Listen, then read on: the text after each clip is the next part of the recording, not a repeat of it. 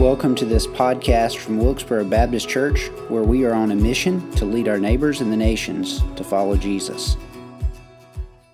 Our series begins today in Matthew chapter 12. If you want to find that in your copy of Scripture, let me ask you this question. Who is Jesus? When Pastor Tad baptizes folks here at our church, he asks that question of those candidates that are about to be baptized. And of course, we know their answer prior to them being baptized. We've had that conversation with them about Jesus being the one who redeems and the one who saves. That question, who is Jesus, is a tremendously important one. In evangelism strategies that have been used over the years, some of those evangelism strategies begin or continue with the simple question to a lost person, who is Jesus? See, Jesus is someone that is known. He's someone that is familiar, even to those that aren't followers of Christ. Even in other religious systems, Jesus is a character or has a place or a role to play. In Islam, for example, Jesus is another prophet of Allah. In Hinduism, Jesus is another deity among the thousands or millions of deities that Hindus have, another one to accept.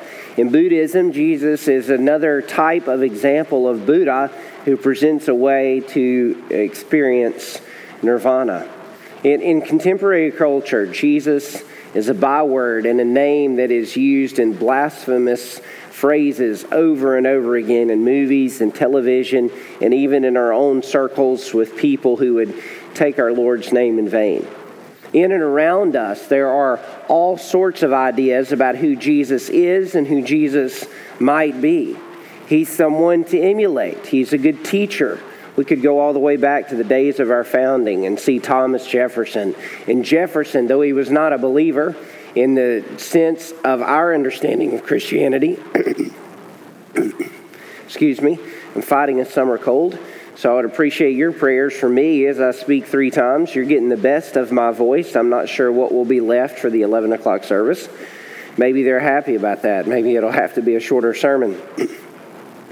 We could go back to Jefferson, where Jefferson wanted to emulate Jesus as a loving and kind teacher and servant. But Jefferson excluded much of Jesus' works and many of his words in the Bible that he put together that just simply kept what Jefferson wanted to read and wanted to see. Who is Jesus? And many of us, as followers of Christ, those who've already made a decision to follow him, we have our own preconceived ideas of who Jesus is. And some of those are absolutely accurate. But what I want us to do in the course of our 12 weeks through the summer is I want us to look at how Jesus interacted with individuals throughout the gospel accounts. And I want us to do that because I want some of our preconceived notions to maybe be challenged a little bit. I want us not to see Jesus for who we thought he is. I want us to see Jesus for who the text says that he is. I want us to understand that as we explore what the Bible says about Jesus encounters, there are a couple things that take place. First, we need to see Jesus as the Bible reveals him to be. And second, I want us to notice, this is beautiful, how accessible Jesus is. He's not some faraway God who can't be known, can't be understood, and can't be related to. In a wonderful book that I would commend to you by Dane Ortland, entitled Gentle and Lowly, he writes, "Our natural intuition can only give us a God that is like us. The God revealed in Scripture deconstructs our intuitive predilections and startles us with one whose infinitude of perfections is matched by his infinitude of gentleness." See, the picture we're going to see of Jesus in Matthew chapter 12 and in these other encounters is startling. It's refreshing. Jesus is one who challenges, but he also comforts. He's one who rebukes, but he also rescues. He's one who corrects, but he also restores. Where we find this text is in several paragraph encounters of Jesus interacting with some people that need to see him in a new light or meet him altogether. Matthew chapter 12 is found in a section of the book of Matthew. And Matthew is one of my favorite books. It's hard for me to say what is my favorite book of the Bible. We just went through 1 Timothy, and I've grown to really love that pastoral epistle. But in all honesty, I've always had an affinity for the Gospel of Matthew. And in some studies I did through seminary, I came to just love how Matthew constructed his gospel. He tells us the narrative of who Jesus is, but he does so and organizes his gospel thematically. If you look in Matthew chapter 10, for example, you have this discourse where Jesus is commissioning his followers to go out and be witnesses. It's sending them out, and he gives them all sort of instruction about what it means to be sent out and who they're going to be sent to. They're sent to the people of Israel. They're sent to take the message of Messiah, the message of hope and the gospel, to those in the communities in which they grew up and lived, and to those in which Jesus would minister. And then what Matthew does is in chapters 11 and 12, he shares story after story or incident after incident, how when the message of the gospel went to the people of Israel, they rejected it. Or how when Jesus came to the people of Israel rejected him. In other words, what Matthew does in chapters 11 and 12 is he shows us the unbelief of the people who should have believed without any question or any uncertainty because their Old Testament pointed to the Messiah. And now the Messiah was there present in their midst, not only teaching them what they needed to know, but showing them through his works that he was worthy of being followed. So Matthew 12 is found in a section of the Gospel of Matthew where the people of Israel were rejecting the Messiah. So pick up with me, if you will, in chapter 11, verse 28. We'll begin there because it makes a connection. Jesus says, "Come to me, all who labor and are heavy laden, I will give you rest." He says, "Take my yoke upon you. Learn from me, for I am gentle and lowly in heart. You will find rest for your souls, for my yoke is easy and my burden is light." Immediately after this, or at that time, Jesus went through the grain fields on the Sabbath. His disciples were hungry, and they began to pluck heads of grain and eat. But when the Pharisees saw it, they said to him, "Look, your disciples are doing what is not lawful to do on the Sabbath." And he said to them, "Have you not read what David did when he was hungry, and those who were with him, how he entered the house of God and ate the bread of the presence, which it was not lawful for him to eat, or for those who were with him, but only for the priests? Have you not read in the law how on the Sabbath the priests in the temple profane the Sabbath and are guiltless? I tell you, something greater than the temple is here. And if you had known what this means, I desire mercy and not sacrifice, you would not have condemned the guiltless. For the Son of Man is Lord of the Sabbath." He went on from there and entered their synagogue, same day, same set of events. He went on from there and went into their synagogue on the Sabbath day. And a man was there with a withered hand. And they asked him, the Pharisees and religious leaders asked him, "Is it lawful to heal on the Sabbath?" So that they might accuse him. He said to them, "Which one of you who has a sheep, if it falls into a pit on the Sabbath, will not take hold of it and lift it out? Of how much more value is a man than a sheep? So it is lawful to do good on the Sabbath." Then he said to the man, "Stretch out your hand." And the man stretched it out, and it was restored, healthy like the other. But the Pharisees went out and conspired against him how to destroy him. Jesus, aware of this, withdrew from there, and many followed him, and he healed them all. And he ordered them not to make him known. This was to fulfill what was spoken by the prophet Isaiah. "Behold my servant, whom I have chosen, my beloved, with whom my soul is well pleased. I will put my spirit upon him, and he will proclaim justice to the Gentiles. He will not quarrel nor cry aloud, nor will anyone hear his voice in the streets. A bruised reed he will not break, and a smoldering wick he will not quench, until he brings justice to victory. And in his name the Gentiles will hope." We offer several observations about Jesus from these several paragraphs in Matthew chapter 12.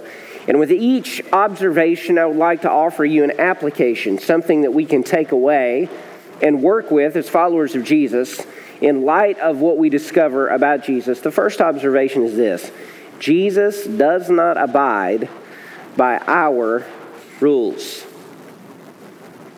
In this little incident, what happened is Jesus was taking a walk through a grain field on one Sabbath morning, Sabbath afternoon, not sure the exact time frame. And the disciples that were with him were hungry. In fact, let me commend something to you. I thought about using this a little more in this series, and I may reference it several times. A couple years back, Dr. Mike Matheny recommended that we watch the television show The Chosen, which is a beautiful depiction of Jesus' interaction as Messiah, how he chose the disciples. And I don't agree with every aspect of it, but for the scripture television that I've watched over the years, it's about as close as you can get to the text and to the passages of Scripture. One of the reasons I think it's fascinating is it gives us this picture of how Jesus might have interacted with his disciples in a true to Scripture format. And this incident is depicted in one of those episodes where Jesus and his disciples are walking through a grain field on the Sabbath day. And the disciples were hungry.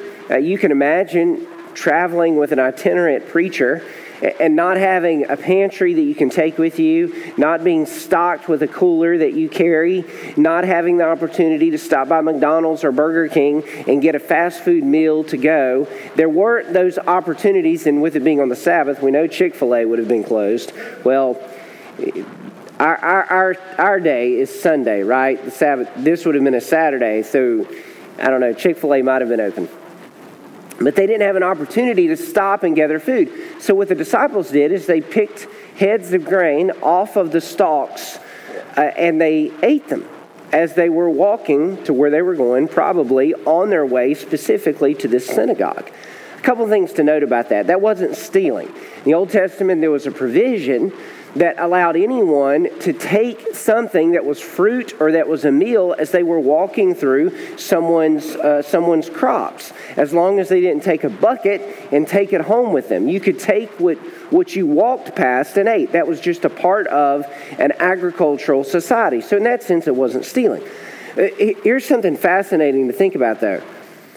How many times have you walked through the woods or walked through fields? Now, for me, when I was growing up, that's all we ever did.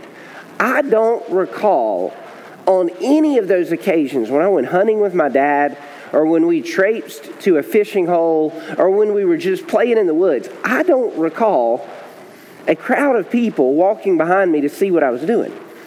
Just don't recall that happening. But Jesus is walking through the grain fields on a Sabbath day, evidently with a few Pharisees, somewhere in the vicinity, watching every move he made and essentially witnessing the disciples pick handfuls of grain and eat them, which they said was unlawful. Now, the Sabbath day was a specific provision where the people of Israel were to do no work so that they could devote their attention to worshiping God. That was the point of the Sabbath. What the Pharisees had done is they had added Sabbath laws to make sure that you didn't break God's laws. So the Pharisees made rules against sowing, reaping, gathering, grinding, kneading, and baking bread. They had a set of limitations that basically made it so that if you didn't break their laws, you wouldn't break God's laws. And what did Jesus do? His disciples do? Well, they ate the grains. And when the Pharisees rather questioned Jesus, he didn't argue with them. He didn't debate them. He just said, haven't you read in the Old Testament when David and his men ate some bread that wasn't for them, it was only for the priest, but yet it provided them nourishment, and everybody knew that King David was someone to be emulated. Haven't you read, he said, that the priests profane the Sabbath because the priests work on the Sabbath. They offer sacrifices for the worship of God. They're laboring, but they're laboring in the work of worship. Here's the point. Jesus does not abide by our rules for spiritual realities. See, a lot of times we think that if Jesus were to enter into our midst, enter into our church, enter into our standards of relationship, you know what we think? We think that Jesus might act and speak and do like you and I act and speak and do. Folks, Jesus does not abide by our rules. He keeps his Father's rules. He kept his Father's rules perfectly as he walked and talked here in these gospel accounts. But Jesus doesn't fit our idea of what a religious person would be. In fact, I tend to think that if Jesus stepped out of heaven and came to Baptist churches or Methodist churches or Catholic churches or other churches across the Western world and walked into those churches as a normal dressed man, I'm not sure Jesus would be well received if he spoke or if he taught or if he acted. Because here's the reality. When we allow our rules, our preconceived ideas about what church should be, what relationship with God should be, how things should work, when we allow that to dictate and control others, and in particular, in this instance, Jesus himself, Jesus doesn't fit our mold. Jesus didn't come to be like us. He came to show us the Father and invite us to be like him. Folks, he said very clearly, he is Lord of the Sabbath. We don't meet here for us. Do you get that? We don't meet here for, we get benefit out of meeting here. Don't get me wrong. It is helpful when you bring a sacrifice of praise and an offering of worship. It's helpful when we come and participate in the life of the church. And I think this text is going to help some of us immensely before we're done this morning. But we don't come here ultimately for us. We come here because he is Lord of this day. He is Lord of this church. He is the one that is to garner our attention. He is the one to whom we are to focus upon. And when we get it out of kilter that Jesus is somehow supposed to fit our preconceived notions, we miss who Jesus really is. The application is simply this: hear what Jesus says so we can follow him. I'll give you a specific overarching application as you work with us through this Jesus Encounter series. I would encourage you, if you don't have a regular Bible reading plan, to read through the Gospels during these months. Read through Matthew, Mark, Luke, and John. Hear what Jesus says. Listen to his words. And don't just listen to them for insight, understanding, knowledge. Hear them so that you can apply them, so that you can follow him, so that you can put his expectations into practice. Now, if this little paragraph wasn't enough, Jesus went on to continue to challenge those religious leaders that wanted Jesus to conform to their idea of righteousness. So he stepped into their synagogue. And oftentimes Jesus would go into a synagogue and he would be invited to speak or preach. He would be invited to share, and he did that, and that challenged them quite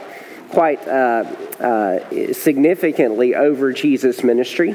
In this particular instance, he stepped into the synagogue, and there was a man there with a withered hand.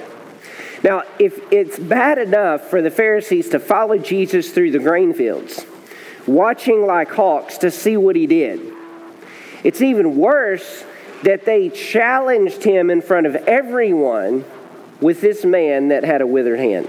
No idea if they brought him to the synagogue that day. Have no idea if he showed up of his own accord, hoping somehow to worship and focus his attention on God. Nevertheless, he was used as a pawn in the scheme of the Pharisees and religious leaders. So they presented him before Jesus. And they asked Jesus this question: is it lawful to heal on the Sabbath day? And Jesus responded, as only the all-wise, all-knowing master can: how many of you on the Sabbath day, if your sheep falls into a pit, you're going to wait till the Sabbath day ends to go pick that sheep up out of the pit? No, because you recognize that it is gracious and kind to do good for your animals. You're going to reach down even on the Sabbath day, and you're going to pick that sheep up out of the pit. So of course it is lawful. It is good to do good things on the Sabbath day. And he tells this man to stretch out his hand, and as soon as he stretched it out, his hand is healed. Second observation from this paragraph is this: Jesus does not operate according to our limitations. Do you realize that? See, you and I walk in with challenges. You and I walk in with heartbreaks. You and I walk in with physical limitations. Jesus doesn't have any of those. not certainly to any extent. Certainly he was touched by them. He suffered pain, he suffered difficulty, he suffered trial, but those things did not overcome him because he's God in human flesh.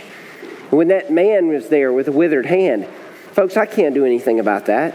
We have folks this week that are going through significant health challenges.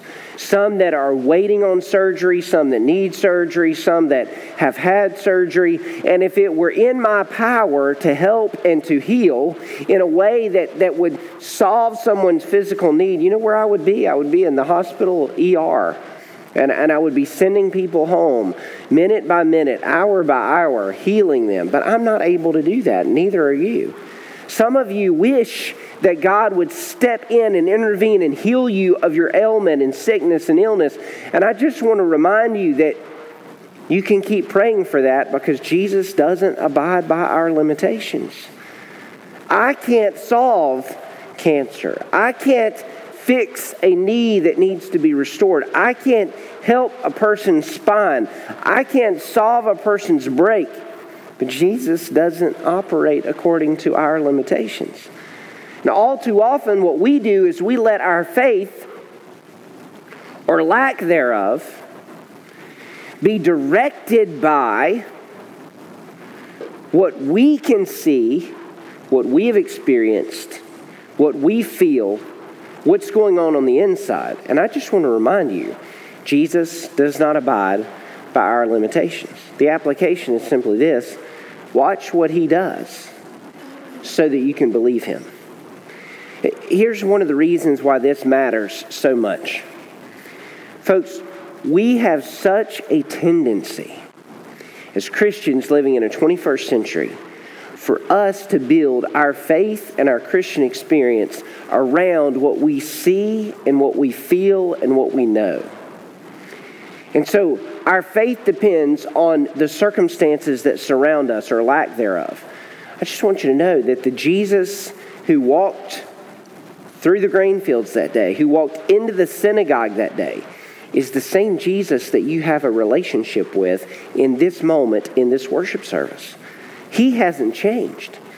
And what we need to know is that our faith should not depend merely on what we see and experience. It has to depend on what the Bible says about Jesus. He doesn't abide by our limitations. So when we see him heal, we need to believe that he can heal. When we see him intervene miraculously, and we're going to see that over and over again, when you read that, when you hear that, then that is the one to whom you pray. His greatness and his majesty and his goodness and his ability and his interventions are more than we could ever dream. So we need to believe him. We need to take him at his word. We need to trust that he is able. Some of you pray and you pray faithfully, but you don't pray with faith. You don't pray believing that God will do what you're asking him to do. Maybe because you're not sure he really wants to, or maybe because you're not really sure he's able to. It's up to God whether he does what we ask him to do. But please don't let the lack of faith, don't let your unbelief in what he's able to do be the cause of him not intervening in your prayers. Believe that he can. Watch what he does. And when you go to Jesus in prayer, the next time today, go to him with this story of the man with the withered hand. Say, Jesus, this is who you were 2,000 years ago. This is who you are today. And I'm bringing you whatever situation it is. I am trusting it to you. You are the one who is able. Folks, we don't pray to a God who is unable. We pray to a God who is able. While we can't, he is able and he can. I'll give you that third little paragraph here. Jesus, aware of what the Pharisees were doing. I mean, how bad do you have to be to watch him like a hawk, to see him eat grain heads, right? To challenge him in the synagogue and him show you up, him heal a man. I mean, his hands withered. It's like you could see the healing take place in that moment. Everybody could. Be challenged. Watch Jesus do this good thing. You know what the Pharisees went off and did? Asked how they could follow him? No, that's how they could destroy him. What Matthew's doing in this section is he's setting up what's going to take place later on in the book of Matthew. He's showing that Jesus' miracles and his grace and his teaching and his intervention were rejected over and over again by the religious leaders, because that's going to lead into Jesus' death and resurrection. The whole point of Jesus coming wasn't for him to be accepted by his miracles. It's for him to be rejected and die on a cross so that you and I could experience salvation. The Pharisees and the religious leaders there in that moment, they rejected him. And because they rejected him, Jesus knew what was going on. Notice what it says. Jesus, aware of this, he withdrew. He didn't stand to fight. And in that moment, he didn't argue with them. He didn't challenge them. Notice what it says. Many followed him, and he healed them all, and he ordered them not to make him known. This was to fulfill what was spoken by the prophet Isaiah. Let me say this. Here's the third observation. Jesus does not pursue our ambitions.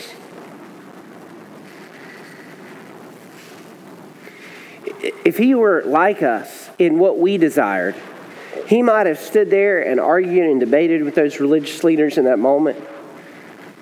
And then when he did withdraw, when he did heal all of those people who came to him after watching that miracle there in the synagogue, he healed them. And do you know what he said? Don't tell anyone about it. Hold on a second. Why would Jesus say not to tell others about him?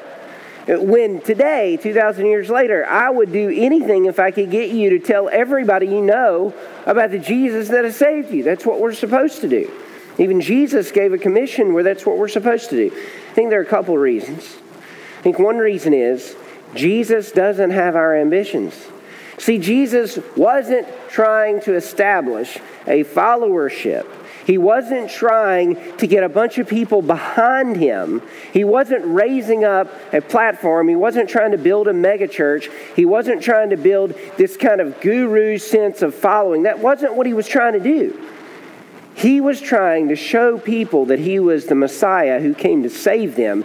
And ultimately his purpose did not end with healing someone with a withered hand or telling someone how to have help. His purpose was to go to the cross, to be Savior and Redeemer and Forgiver, and the one who would be resurrected from the dead.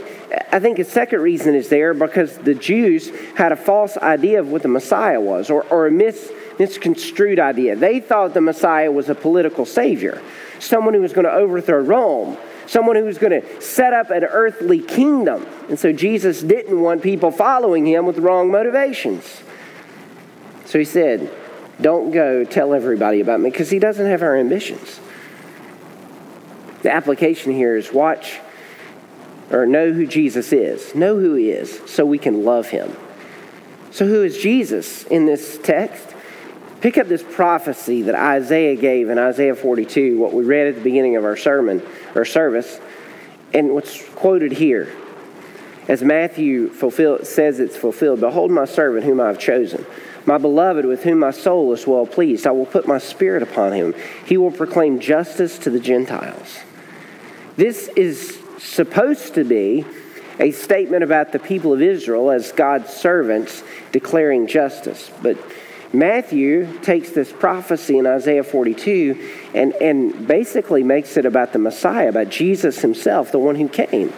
To do what? To proclaim justice to the Gentiles. Notice verse 19. He will not quarrel or cry aloud, nor will anyone hear his voice in the streets. Folks, he doesn't have ambitions like we do. When he came, he wasn't trying to draw a following. It doesn't mean he wasn't going to be vocal or public. It just simply means that Jesus was not going to act like a street crier. He was not going to act like someone who was trying to draw a crowd for his own popularity and his own self-centered or self-absorbed glory's sake. The reason we glorify Jesus appropriately, folks, is because he deserves it, but he didn't come here as he could to wear a heavenly crown, showing all of his glory and telling everybody, follow me, bow before me, and worship me. He came to be our Savior, not just to be our King.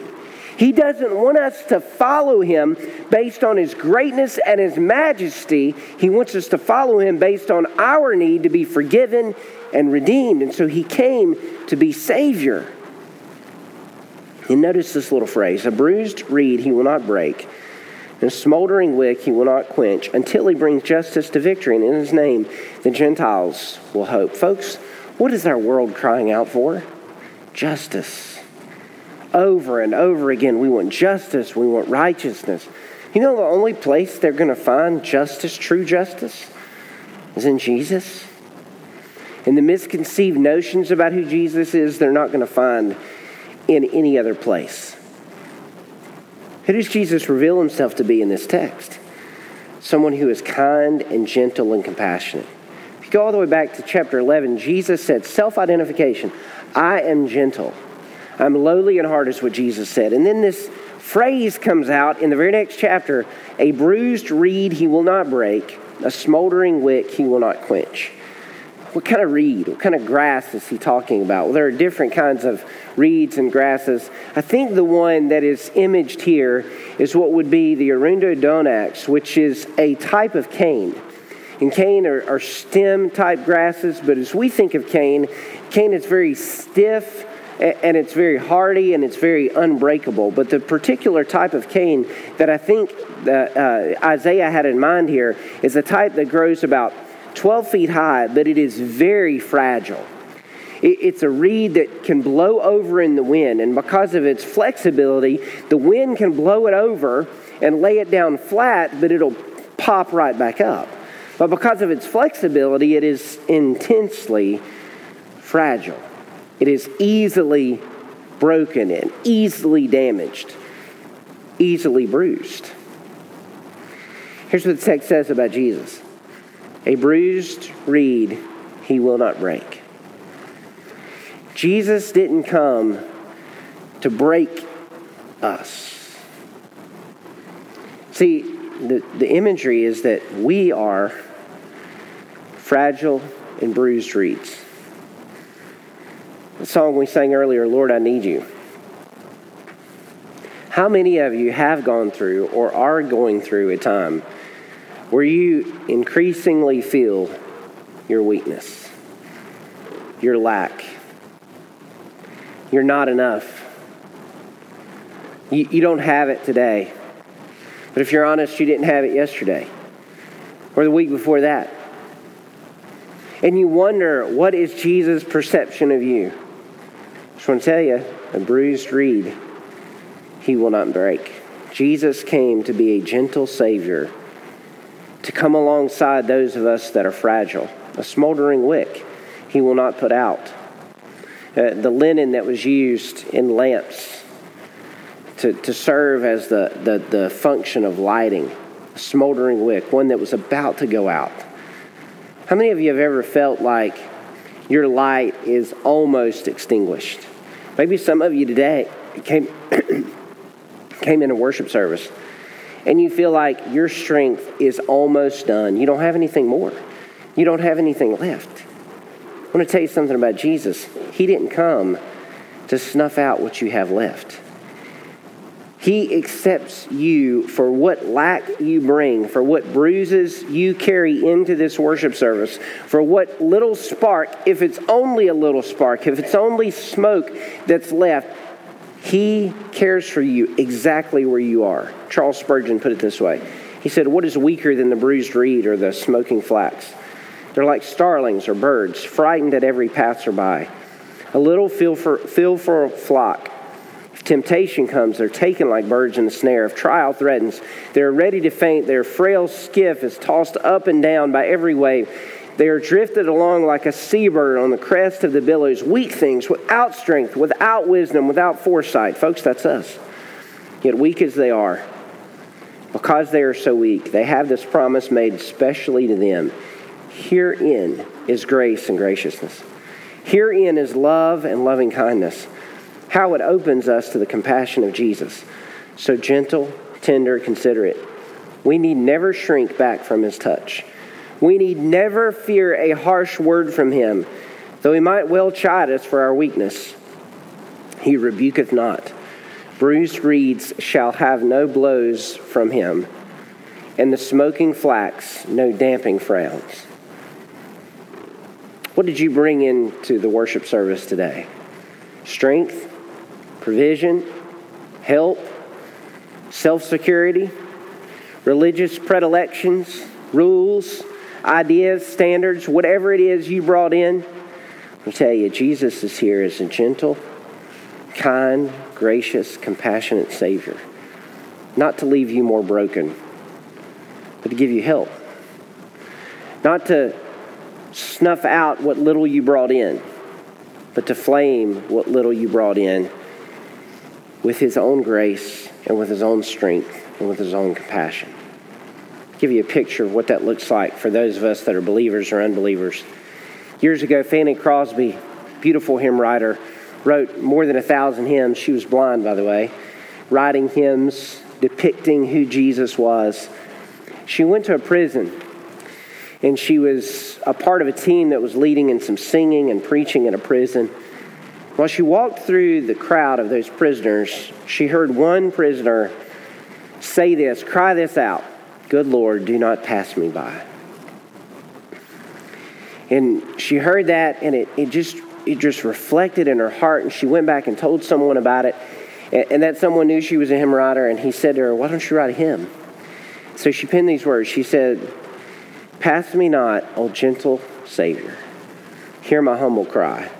While on others thou art calling, do not pass me by."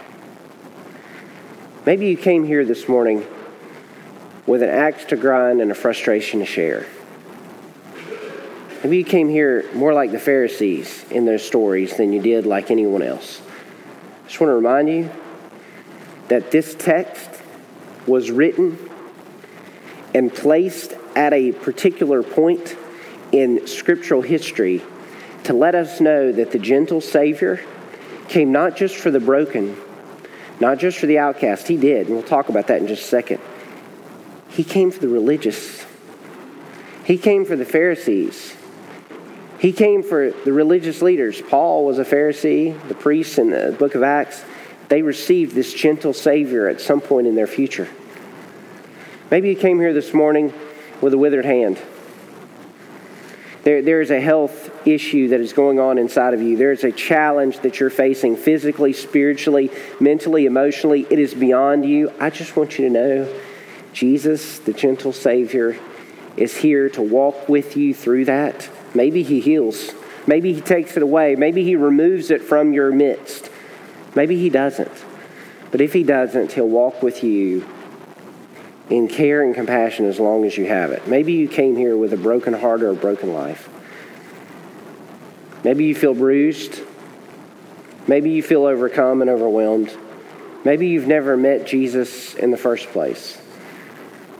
Why don't you cry out like that hymn tells us, "Pass me not, O gentle Savior.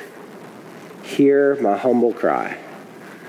I want to tell you something. If that's the heart that we come to Jesus with, He will not pass us by. Ask Him for help. Stand with me if you will.